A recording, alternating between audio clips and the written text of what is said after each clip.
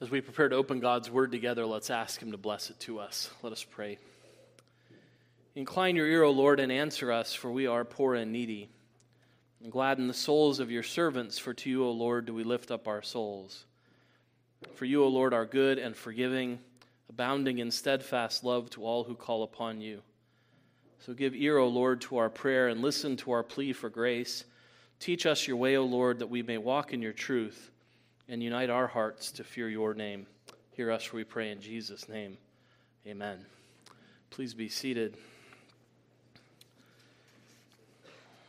And please turn with me in God's Word to the Song of Solomon. Song of Solomon, chapter 3.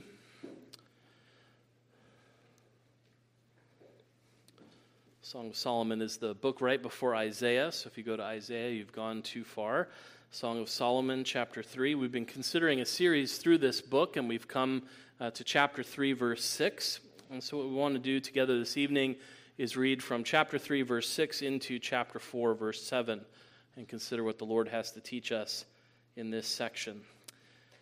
So Song of Solomon, chapter 3, beginning our reading at verse 6 and reading through verse 7, and let's pay, verse 7 of chapter 4, and let's pay careful attention, for this is God's own word. What is that coming up from the wilderness like columns of smoke, perfumed with myrrh and frankincense, with all the fragrant powders of a merchant? Behold, it is the litter of Solomon.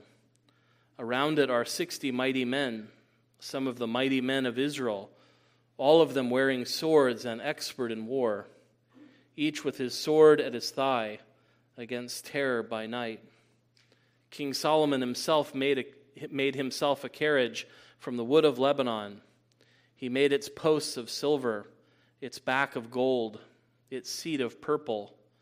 Its interior was inlaid with love by the daughters of Jerusalem. Go out, O daughters of Zion, and look upon King Solomon, with the crown with which his mother crowned him on the day of his wedding, on the day of the gladness of his heart. Behold, you are beautiful, my love. Behold, you are beautiful.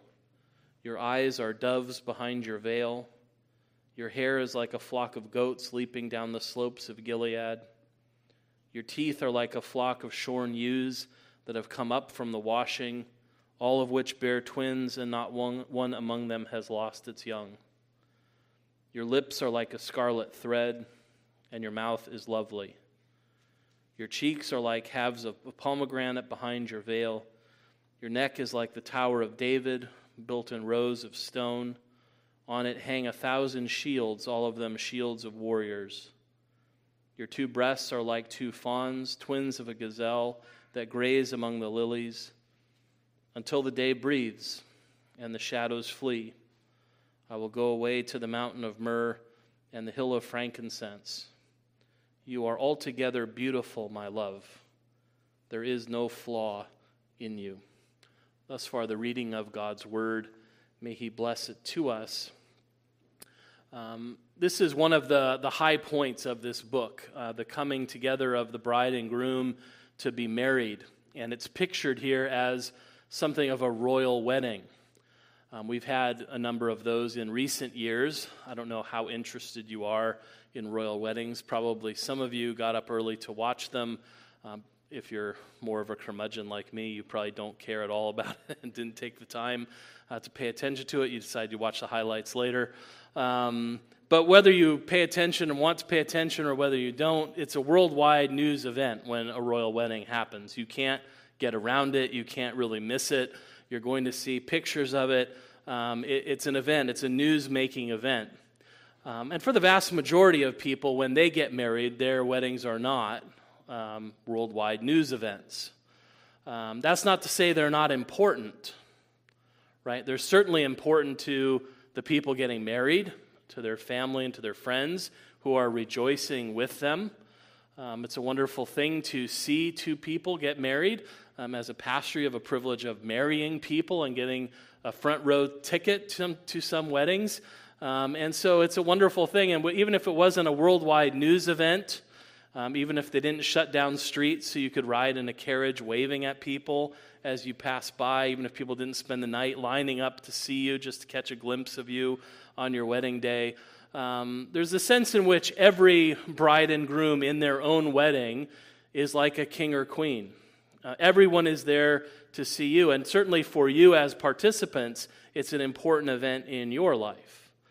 And that's really what's being pictured to us here. It's not as if the people have changed. We read about King Solomon, and we might think, well, it is called the Song of Solomon. I guess he was bound to show up eventually, and now here he is. And we might make the mistake of thinking that the characters have changed, the characters in the psalm have become different.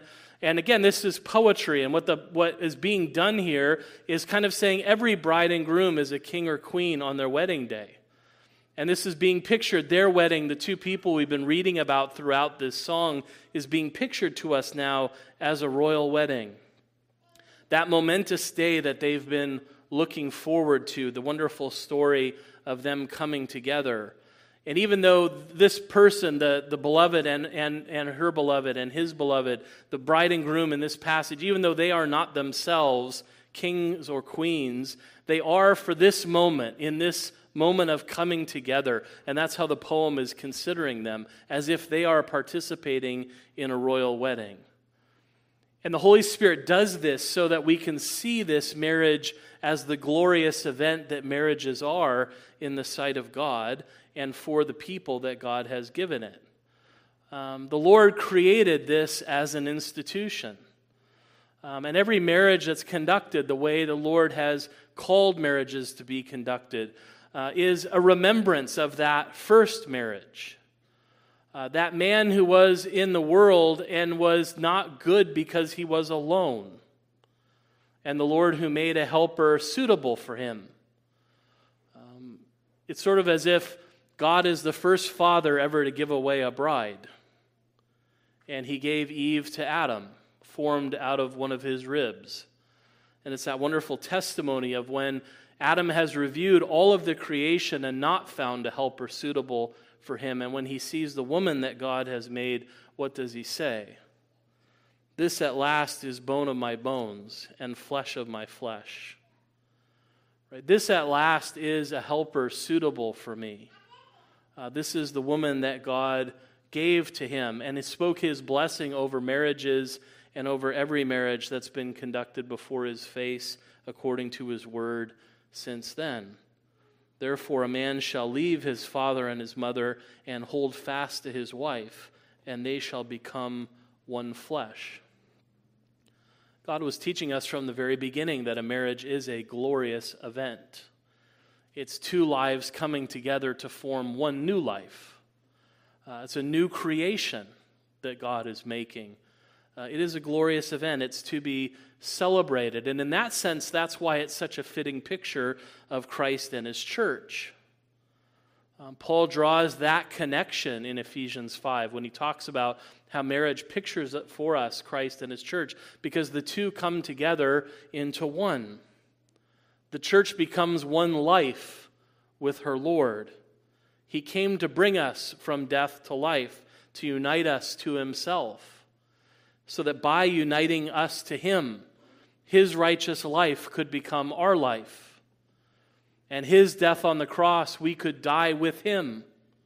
And his resurrection, we could be raised with him. That we go from being one life on our own that was only a life of death to a life with our Lord that brings us to immortality and light.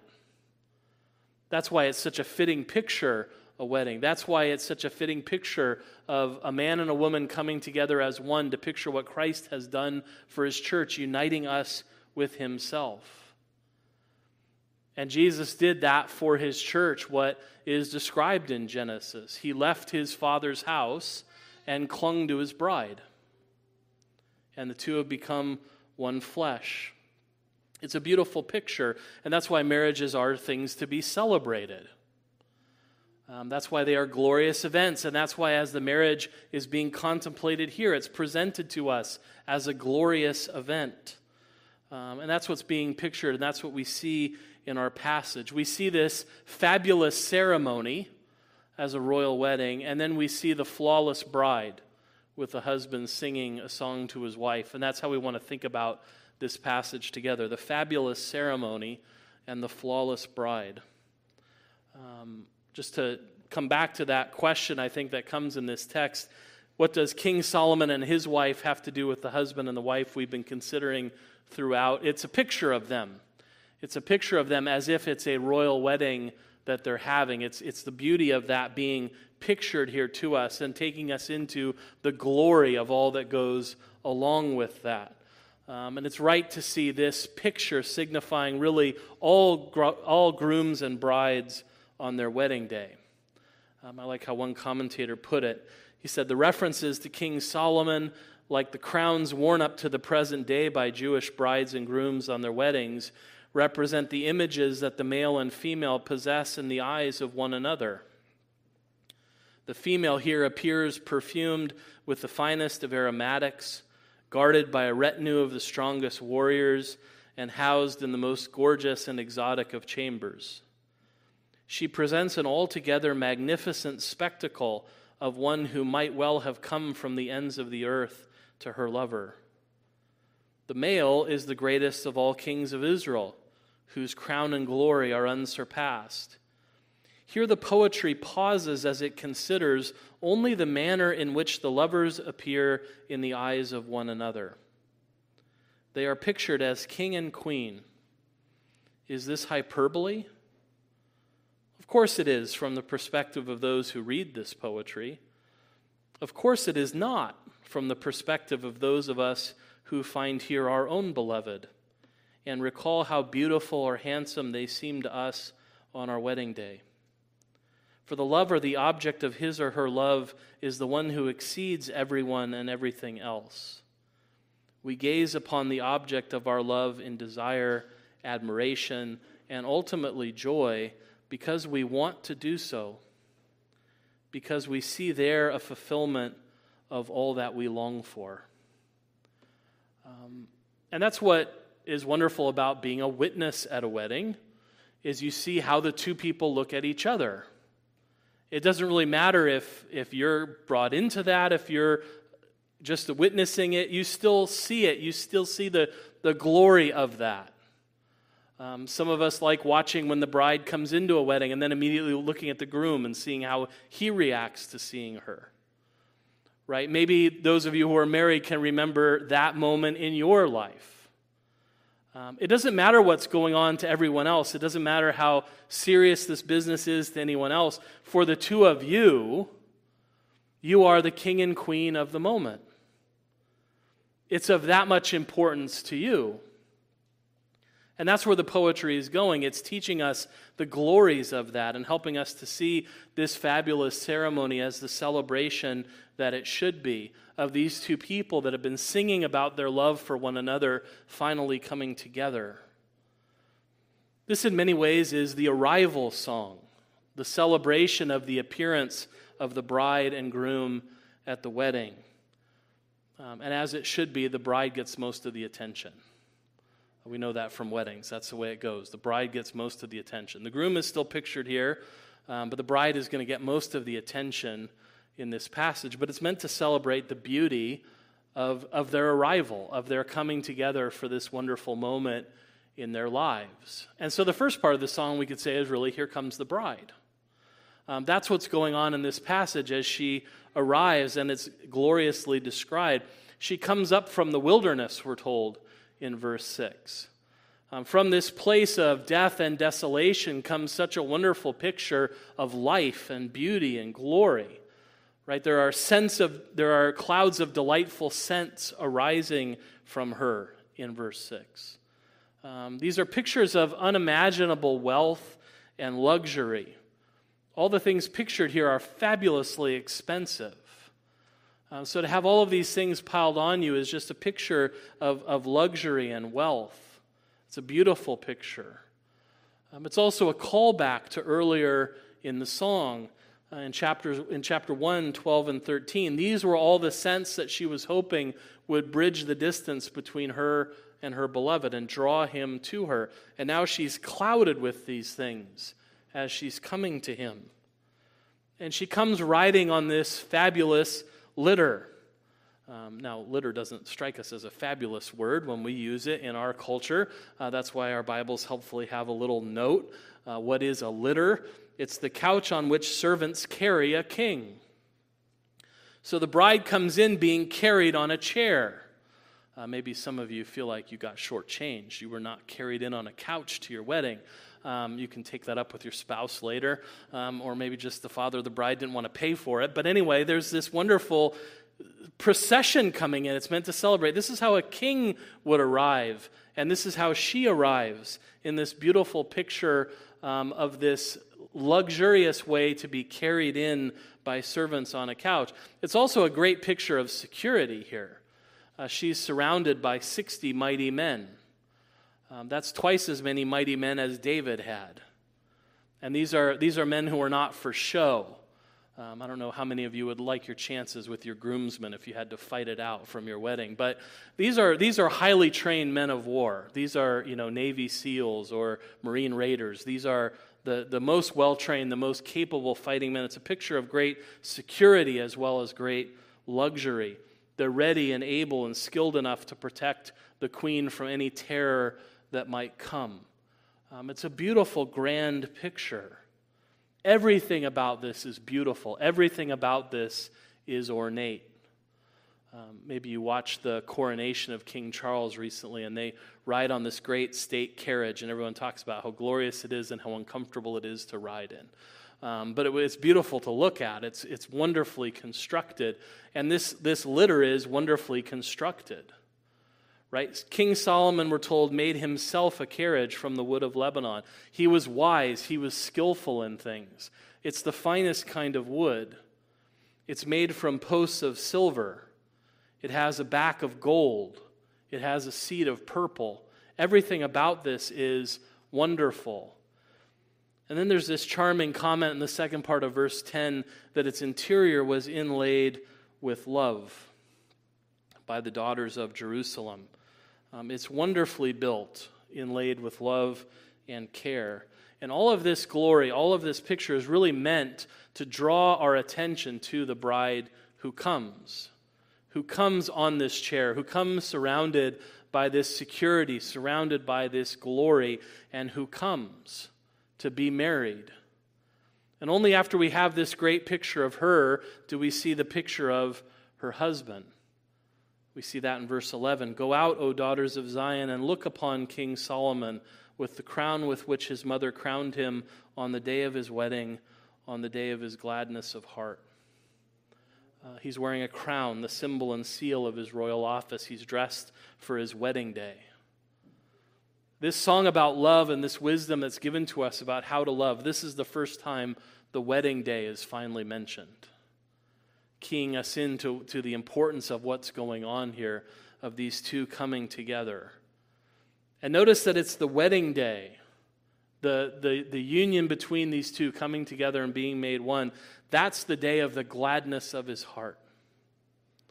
That's where he locates his happiness, is coming together with the bride that he loves, and finally being married, and finally being brought together as one new life. That's where this love finds its culmination. And as we've been thinking about this passage and thinking about how it gives wisdom for love, it's teaching us a very important truth here to meditate on. As the king, the bridegroom here is being pictured to us, where does he find his joy? There's a lot that his attention might be focused on here. The wealth, the power, right? The glory of it all. The prospect of coming together with the woman he's desired so much throughout this passage and who's desired him. But where does he really find the center of his gladness? At the prospect of being married to her, of having that commitment sealed and being brought together. That for him is the high point of his joy. It's the final commitment of the marriage, not the final consummation of the marriage, where he's focused his attention and where he finds his joy. And as this book is teaching us wisdom for love, it's teaching us that that's where we find the highest joy. Not what flows from the commitment, but the commitment itself, what the union by our God is making. The two who are united into one flesh, that's the one and great final goal of love. And all the other blessings and all the other benefits that come with it flow out of that. And that has to be the way for us as we think about love, and we think about love as the Bible defines it. Right? Physical intimacy should not be the great and final goal of our human relationships. Which is, again, why we so desperately need the wisdom of this book, because that runs so counter to most of what our culture says and thinks about these things. Love and marriage is the great and final goal, which leads to blessings like physical intimacy. But there's a clear order in God's creative purposes when it comes to our natural loves. Right? The bringing and joining together of two hearts and two lives before there's the joining together of two bodies. That's a consequence of the one, but it's not the end-all, be-all of our lives. And that's why I think even when we contemplate the union between Christ and His church, and we think about the high point of what it means to be a people with our God, where is the high point located for us in God's Word?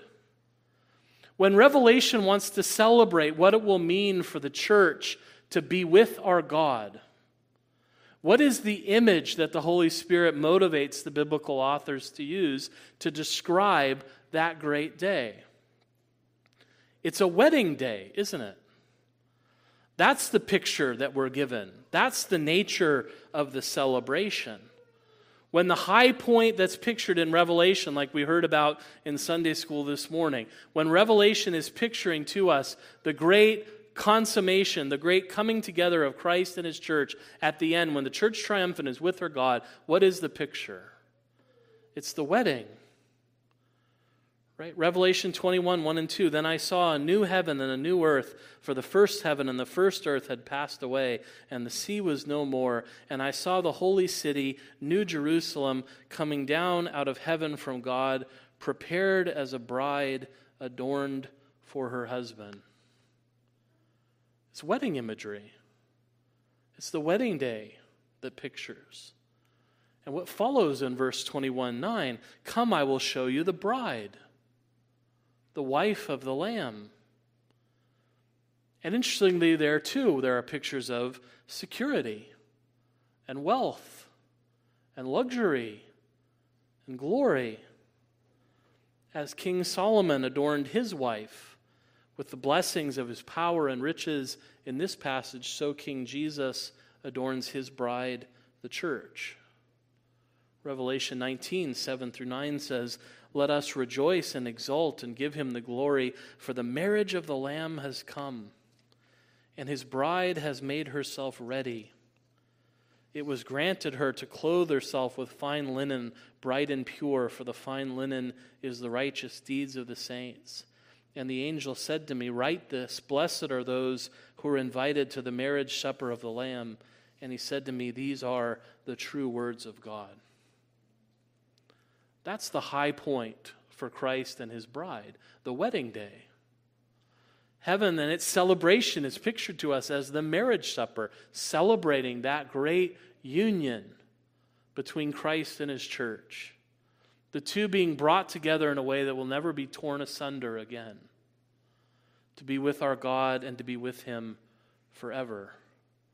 That's where this fabulous ceremony is directing our attention. And then the passage moves almost as if from the grand picture of the wedding as a whole to focusing in on the altar and what the groom thinks of his bride. And so it moves from sort of the great fabulous ceremony that's going on to this wonderful song that the husband really sings about his bride. One commentator called this the flawless bride, and I thought I couldn't do any better with describing this section, the flawless bride. This is really a song we see in chapter 4, verses 1 through 7, of this this love becoming even more intimately expressed, from the fabulous ceremony down to what the husband thinks of his wife. We can think of this as if they're now standing at the altar, and the husband is going to tell his bride what he thinks of her. There's nothing manipulative or coercive here in anything he says. This is a summation of all the kinds of emotional needs she's been speaking about, and his trying to meet all of those needs by removing any remaining doubts she has about herself and about how he loves her.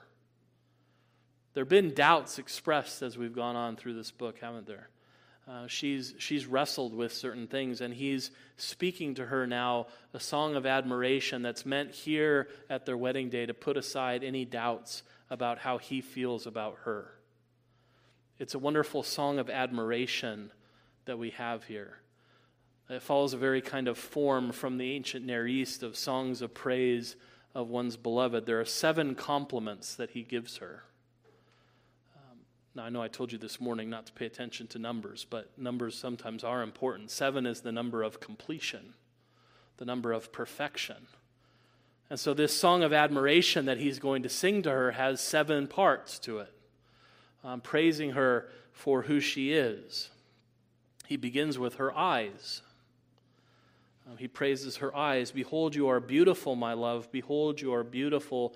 Your eyes are doves behind your veil. Now, he said her eyes are doves before, but this is a closer picture. Now he's not from afar like he was when he said it in chapter 1. Now he's not behind a wall like he was earlier. Now he's just between, there's only a veil between the two of them. Right? He's looking close into her eyes and talking about the beauty of them to him. That's a closer picture. It's a more intimate picture. Then he moves on to her hair. If you're thinking about what to write in your next Valentine's Day card, here you have it. Your hair is like a flock of goats leaping down the slopes of Gilead. I'll be still my beating heart, right? This is one of those moments that's sort of like, how is that a compliment? And in what sense is that a compliment? You run a risk, I think, using this today, right? You're on very thin ice.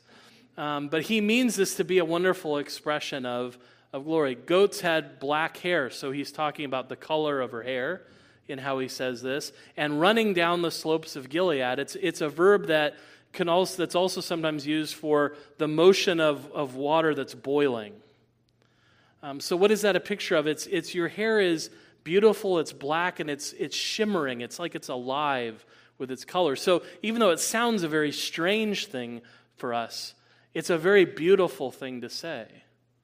He's complimenting the brightness and the liveliness and the color of her hair in the way he puts this. So he praises her eyes, and then he praises her hair, and he praises her teeth. This too, it maybe strikes us as a strange way to say to someone, you have really nice teeth. What we read in verse 2. Your teeth are like a flock of shorn ewes that have come up from the washing, all of which bear twins, and not one among them has lost its young. They're shorn and washed, they're white and clean. There are none missing, and they're all perfectly matched. There are no miscarriages. And we might laugh at that description, but I would like to know how many of us could write a poetic line describing how good someone's teeth looked and make it so nice. We're separated by distance from these things, but we can appreciate the tone and the tenor of it, can't we? That your eyes are beautiful, your hair is beautiful, your teeth are beautiful, your lips and mouth are beautiful. Your lips are like a scarlet thread. They're beautiful in appearance. And he praises her mouth as well. Your mouth is lovely. Particularly, this has not the idea that it's aesthetically pleasing to me, your mouth, but what you say is lovely. This is a word that focuses on the mouth as an instrument of speech. And so your speech to me is lovely. This is not just her looks. This is also what she says. He's saying you're not just beautiful in appearance to me, but you're lovely in the words you produce, in the things you say. This is more than just a skin-deep meditation on what she looks like. Her lips and mouth are beautiful. Her cheeks are beautiful. We maybe can understand the pomegranates a little bit better. Bright and rosy. Pomegranates are full of seeds. There's the signs of fertility and life-giving potential there.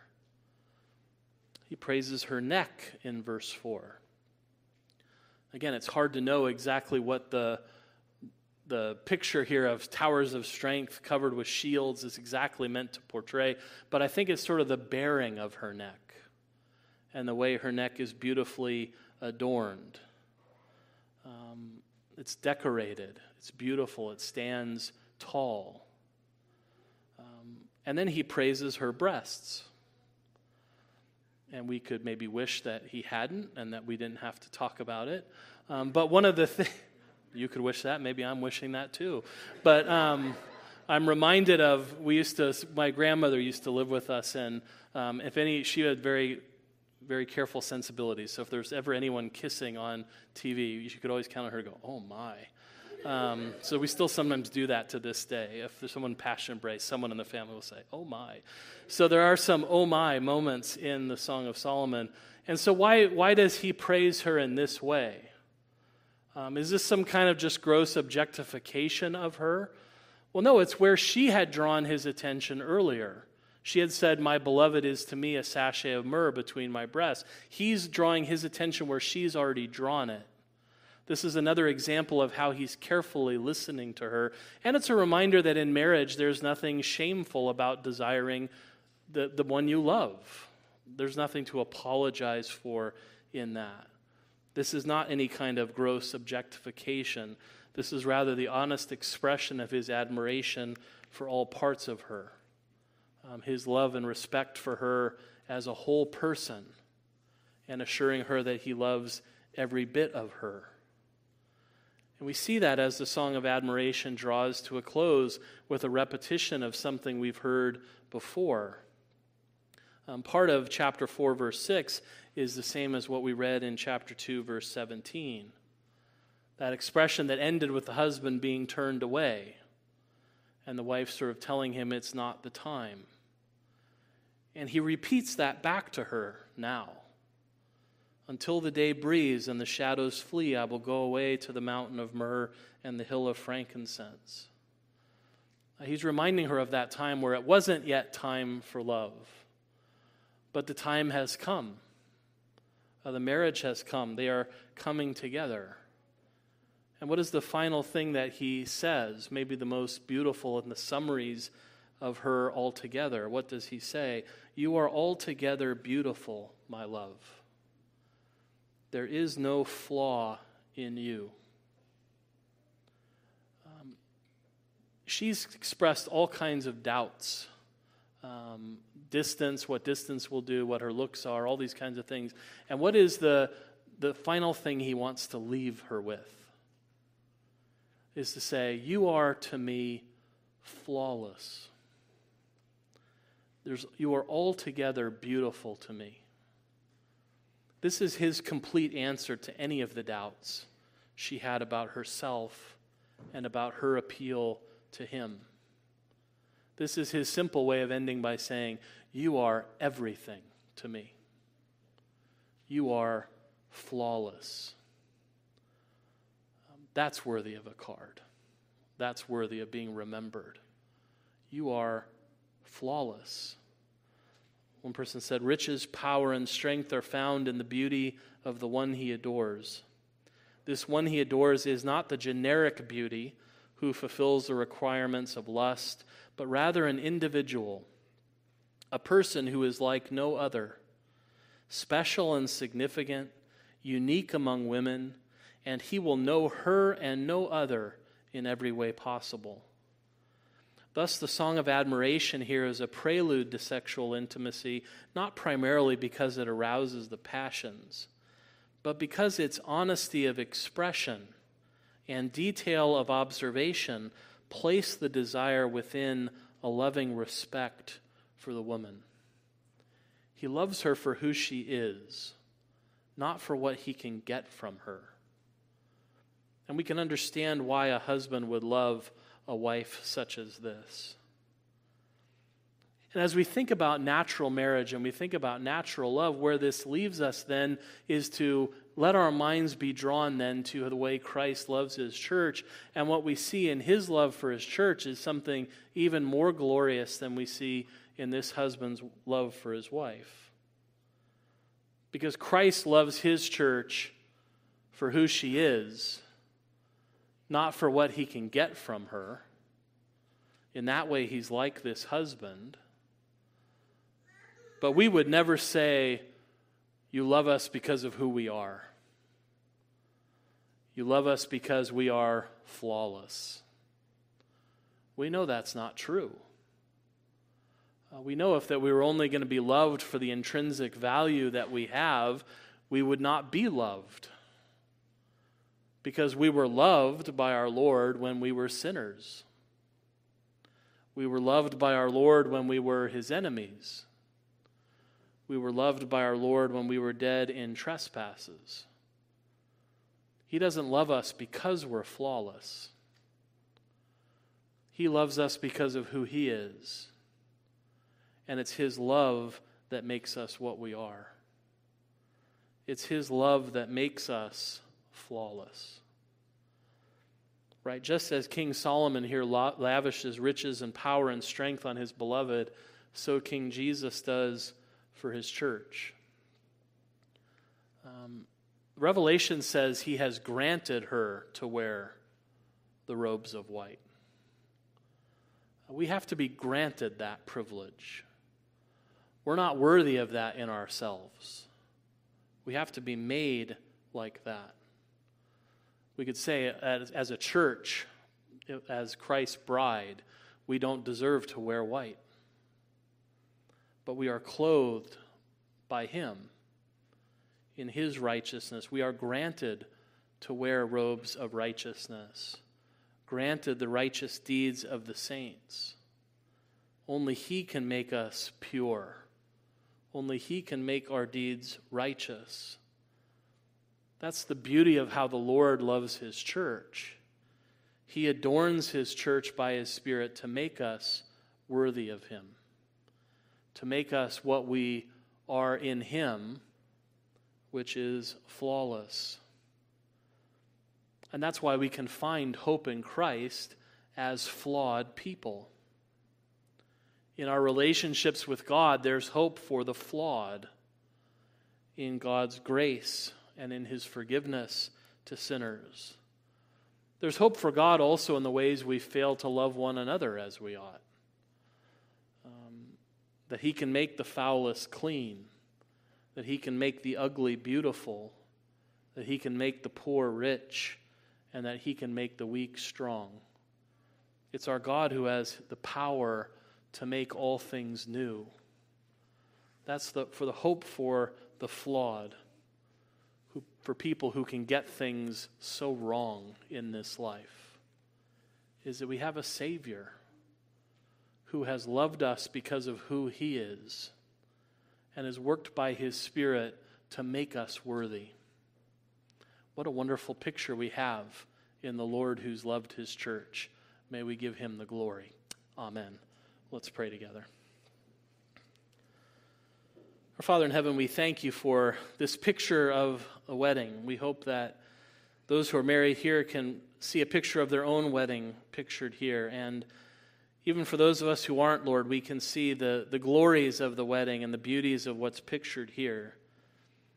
And it fills us with love for our Savior to know that he looked upon his bride, the church, despite the fact that we had so many flaws, that we were fatally flawed, and yet he loved us and left your house in order that we might be saved, that he might unite himself to us and bring us into his flawless life.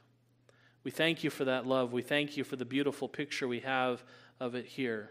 And we pray we might learn the wisdom of how to love from this song and give you the glory for it. Hear us, for we pray in Jesus' precious name.